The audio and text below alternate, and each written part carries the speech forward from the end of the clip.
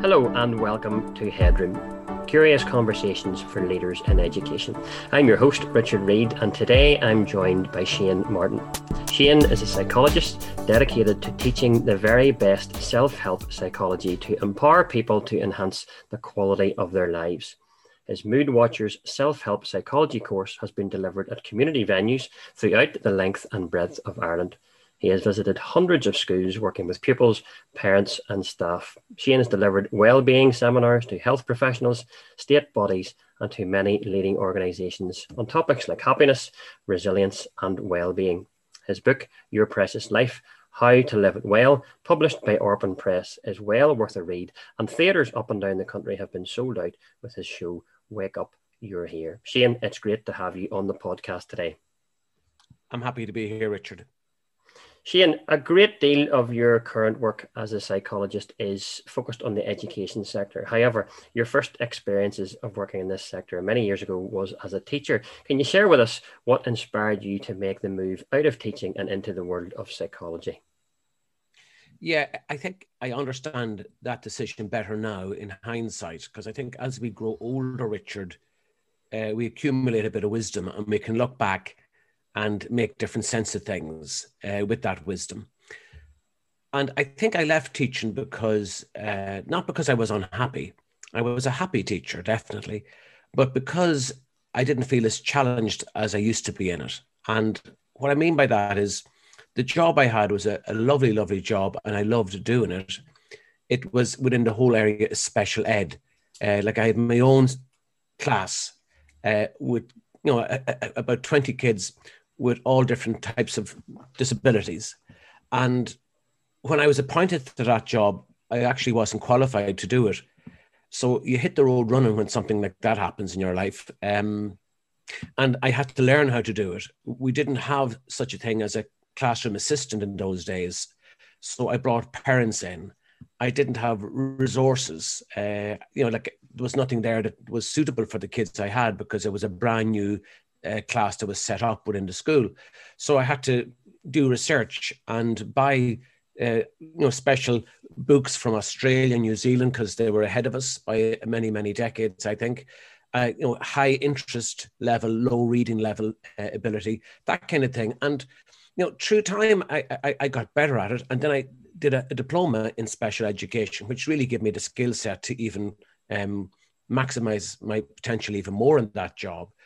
And I loved it, but I think I reached a stage where it was time to change, because sometimes just because you love something doesn't mean you should be doing it. And what I mean by that is, like, I could do that job in my sleep at the end of after 9 years. And like I could teach the sounds of the alphabet in my sleep, if you know what I'm saying. Now, it's a very important job that I had, but I think I needed a break from it, and maybe I needed a new challenge at the time. And if you were a good friend of mine around that time, I probably would have been saying to you that I had itchy feet syndrome, that I just want to try something new.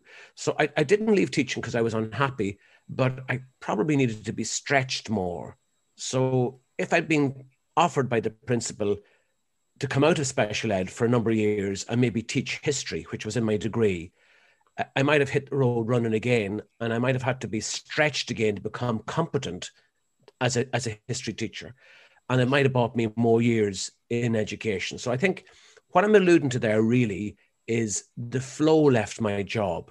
And flow is when you're stretched, when you're absorbed by the task at hand, and where you lose sense of yourself, really, where your days are not long enough, and where you lose, I suppose, consciousness of yourself, others, and the world during a lot of the day because you're so busy. I think that flow concept is a brilliant one, and I like the idea when you talk about being stretched. And I suppose a lot of us sometimes feel stretched in a negative sense, but you're talking about it there obviously in a very positive sense. That inspiration to learn more, and maybe get out and study more. Attend more courses to try and make you better at what you do. So that idea of stretch, that really appeals to me. Shane, your website is very aptly named Moodwatchers. In recent years, and especially since the start of this pandemic, educators have become so much more aware of the concept of well-being. Some might say we have made good progress in supporting pupil well-being, but we still have some way to go to manage staff well-being. How might leaders in education balance the well-being needs of staff as well as pupils? I think I'm a bit of a revolutionary on this, so maybe controversial, but I think education leaders have to really look at the education system. Yeah. And I think we have to grasp nettle. Mm-hmm. And like, I often feel that the education system sells kids short. And I meet a lot of teachers who burn out within the profession very quickly because it's so stressful. Yes. But, you know, I often wonder, what's education for? And like, I've met kids who at 18 and 19 years of age, and you couldn't get better results than they got. And there might even be a prefect, a head prefect, or a student of the year in their final year. Yeah. But sometimes they crumble to pieces during their first crisis and first term in university. Mm-hmm. And I've met students who find themselves steered into the wrong career, and as a consequence, struggle with their job for decades afterwards. Mm-hmm. And I often wonder, when you think about the reality that we only live this life once, and that's a reality no matter what religious belief you have or whether you have one at all. Yeah. I'm a firm believer that everyone's entitled to as much health and happiness as is humanly possible within their lifespan. Yeah. And I think education doesn't really prioritize health and happiness of teachers or students.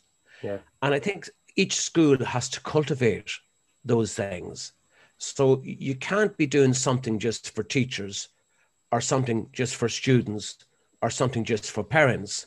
Yeah. There has to be something for the school community. And I think we have to be brave, and we have to ask ourselves sometimes, what's it all about? Because you and I know from our involvement in education that the best schools seem to be the ones, it would certainly be perceived to be the best schools, the ones who get the best results. So, parents, that conversation always is had by parents, and I often wonder, is the school that gets the best results the best school? And I think, we all know, particularly if you're in management, that, if your school is considered an academic school, you should have no problem getting students into it. Yes. But I still think you have to ask bigger questions about what's the purpose of that school that they are coming into. And I think the well-being of teachers is very, very important because, it's results driven, and there's an awful lot of pressure on teachers to put up a high score. And, sometimes the ability to engage and to make students imagine and to think outside the box is more important than what students learn off by heart and can, put into an exam after 6 years or whatever during a set time period. I think sometimes what the role of the teacher needs to be looked at in a more creative, innovative way too. But there are things we don't seem to have the confidence or the bravery to tackle. Like we keep the system, we tweak it slightly, Richard, but we don't grasp the nettle and ask the bigger questions. Yeah, no, I agree entirely. I mean, I think that idea, yes, we're probably exceptionally good at tweaking things. And I suppose maybe the question at the moment is, this pandemic, now we're basically a year into this, with huge change. We've been forced into change. And I suppose the worry is that all being well, yes, we get out of the pandemic at the other end and things come back to some sort of normality. But the fact that we've been forced into some of these significant changes at the moment, will we be able to hold on to these changes and embrace those changes when we're not forced into them, if you know what I mean? So I wonder whether or not when we move out at the other side of the pandemic, will we still be in a position, like you say, how readily we will be to grasp that nettle? Are we going to let it go straight away and get back to normal? I don't know, maybe with the schools that you've been talking to, up and down the country, do you think there's any sense of hope that, even at management level and above, that we will continue with those changes? I hope that happens, but I think it's also policy at the highest level, in that, it's very hard to be daring within education. Yes. It's very hard to take risks because you could end up with mud on your face. And it is all about how the school is perceived within the community. And like, for instance, I'll give you an example. there could be a school who decides to focus on kids with learning difficulties, and they might, with a big generous heart, decide to start an autistic unit within the school and to embrace those kind of students within the community. But I've often heard it said that if they focus on that too well and put too much energy in it, that school might be perceived as the school for the kids who are weak, as opposed to the kids that are academically strong, and it could take a hit in terms of numbers. Now, those kind of conversations sadden me, to be honest with you. And I think we really have to look at what education's about. And, you know, I think we need a more holistic approach. And we have to, like, when you think about it, like the obsession in school often is finding out the weakness in kids. Like I was a year head, a form teacher for third, fourth and fifth year. We met every week, all the year heads for an hour. And we only talked about bad behavior. Like I was, I was the man who, you know, would investigate the cigarette butts behind the back walls of the old building. And I was a fantastic detective in my day, and I could catch anyone. I could lift the butts, and I could tell if they were warm, and I knew the students were very close by, or if there was lipstick on them, I knew it was definitely a female. And you know, all the meetings were about bad behaviour, and if someone had been suspended, or if we were going to suspend or expel people. But there were other students there, and when I look back at it, Richard, and we missed it. And I remember there was one student who came into first year with a lot of physical disabilities in a wheelchair. And I remember observing that student in the first week. And there was one other student within that group who decided to push that wheelchair for 6 years on her own initiative, who queued up for the salad roll at lunch break and cut it up into parts for that fellow student. Right. And she wasn't put up on the stage. It was only the academic awards that we talked about, and the sporting achievements. But like kindness is a fantastic trait. And we know from studies into happiness that the kinder people tend to be happier as well. So like I think we miss things like that because we're all obsessed with results. We're a results-driven system, I think, all schools. And principals are afraid to change it too much in case the school might lose its good name. Isn't it terrible when you think about it? It is. I think there's a couple of layers there, and I think you're right. You know, as school leaders, we're very conscious of the demands that are placed on us, you know, from above, higher up the ladder. But at the same time, you know, we have a responsibility to look after the well-being of our staff. And I suppose it's balancing those two things against each other. I think at the moment, certainly during the pandemic, we're much more acutely aware of the well-being of our staff and ourselves as principals as well. And I suppose my only hope is that we can continue to be as aware of that and, you know, as proactive in trying to help that and pursue that and, you know, out the other side of the pandemic.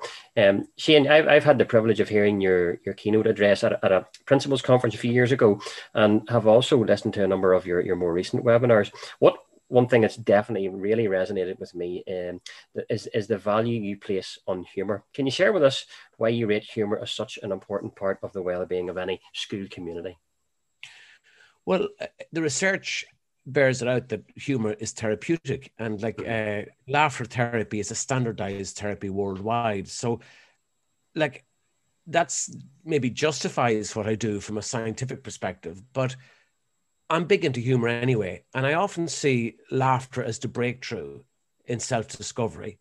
So sometimes psychologists can take themselves too seriously, and I think the profession itself has done so, in that the profession has nearly obsessed itself with the things we never want to get at the expense of truly understanding the things we all crave for. And if I want to pitch myself differently to an audience, I think it's fundamentally important that they know that I'm like them, that I'm human, that I'm vulnerable, that what I am asking them to do to improve the quality of their lives, I actually have to do myself. So I tell stories, hoping that they might see themselves in the stories. And I'm trying to demystify psychology. And I'm trying to destigmatize mental health vulnerability, because mental health vulnerability is within all of us. Yes. And sometimes I land punches with humor. And people tell me that afterwards, that they only get it when they're leaving the room. So I think he was actually talking to me, and I didn't realize he was talking to me at the time. And that excites me. And, when I do the shows in the theatre, I'm at my most excited when I go on the stage, because I know what I'm doing is demystifying psychology, and that I'm mixing it with poetry, with humor, with storytelling, and in my own unique way. And and it gives me great satisfaction. I may be reaching people's hearts and minds and helping them. And I don't think I'd have the same influence if I gave them an academic lecture. Do you know what I'm saying? I lecture in DCU as well in Dublin at times, and that's a different style I would use. I'd still throw a bit of humor in, because I always like the crack, but it's a different style. But when I'm trying to address people and trying to help them and reach their hearts and calm their minds, maybe, I think I have to use humor, and it's a great tool. And yourself as a teacher, it's a fantastic, and everybody has been a teacher at some stage. I think managers as well. You know that humor works with kids. Yes. And you can buy more time in a class if you use humor. They might stay with you longer. But if you're all serious and academic, and I think they can switch off very quickly. Yeah, I think, yes, you're right. It's about getting, a healthy balance between the two. And I suppose, you've been in a lot of different schools. I had the privilege of working for 2 years for the board as a seconded primary field officer. And you knew when you walked into a school straight away what the atmosphere and the ethos was like. And if humour was there in abundance, you had a really productive day. You got down to the serious business, and people took on what you had to say from, if it was curriculum advice or whatever. But if it was coupled with, good humour and people not taking themselves too seriously, you definitely got places. So, I'm in complete agreement with you on the humour factor. Shane, you have a well-packed diary of webinars planned for schools right across the country, as well as general ones such as the Wake Up You're Here, which is aimed at the whole family. As you move on through 2021 and beyond, what are your hopes and plans for Moodwatchers? Yeah, well, unfortunately, COVID-19 disrupted what I had organised, and that I was going to do a nationwide tour of the show Wake Up You're Here. I brought it to the Black Box in Belfast. I brought it to the Hawkswell in Sligo and the Intis Theatre in Castleblaney. And it coincided with a brand new book that a lot of people don't know I have out, because COVID disrupted the launches. But I brought out a book called Thin Lines, and it's actually a book of poems, because I'm a published poet as well, and people don't know that. And poetry goes much deeper than psychology, I think. And I think psychology tries to make sense from the outside, and I think poetry makes sense of the world from the inside, and there's a subtle difference there. But I had this great idea of mixing my psychology with my poetry, with my humour and my storytelling, and bringing that show around the island of Ireland. And that's been parked now. The books are in the warehouse because we can't, the publisher can't promote the book the way they would like to. But as soon as COVID lifts, I'm really looking forward to taking 3 months off and concentrating on that. I'm also working on a book of the same title, Wake Up You're Here. And hopefully in 6 to 7 months, I'll have that finished as well. So I'm going to be busy. I'm enjoying the work I do, and every day is different, Richard. And, I'm stretched, definitely. We talked about being stretched in a very, very healthy way, in that, if you're overly skilled for the task at hand, you'll be bored. If you're underskilled, you'll be stressed. But if the right balance is there, you have job satisfaction. And I have a lot of job satisfaction, thank God, at the moment. Fantastic. Shane, it really has been a pleasure listening to you today, and I want to say a big thank you for the way in which you approach the very serious topic of well-being in schools in such a practical and personable way. Your use of evidence-based strategies combined with that great sense of humour, I believe, make the goal of well-being much more achievable. For our listeners, never has there been a time when your well-being has been so important. And if you want to find out more about Shane's work and how you might connect with him, have a look at his website, Moodwatchers. moodwatchers.com. In the meantime, I trust you will be able to join me for the next episode of Headroom, Curious Conversations for Leaders in Education.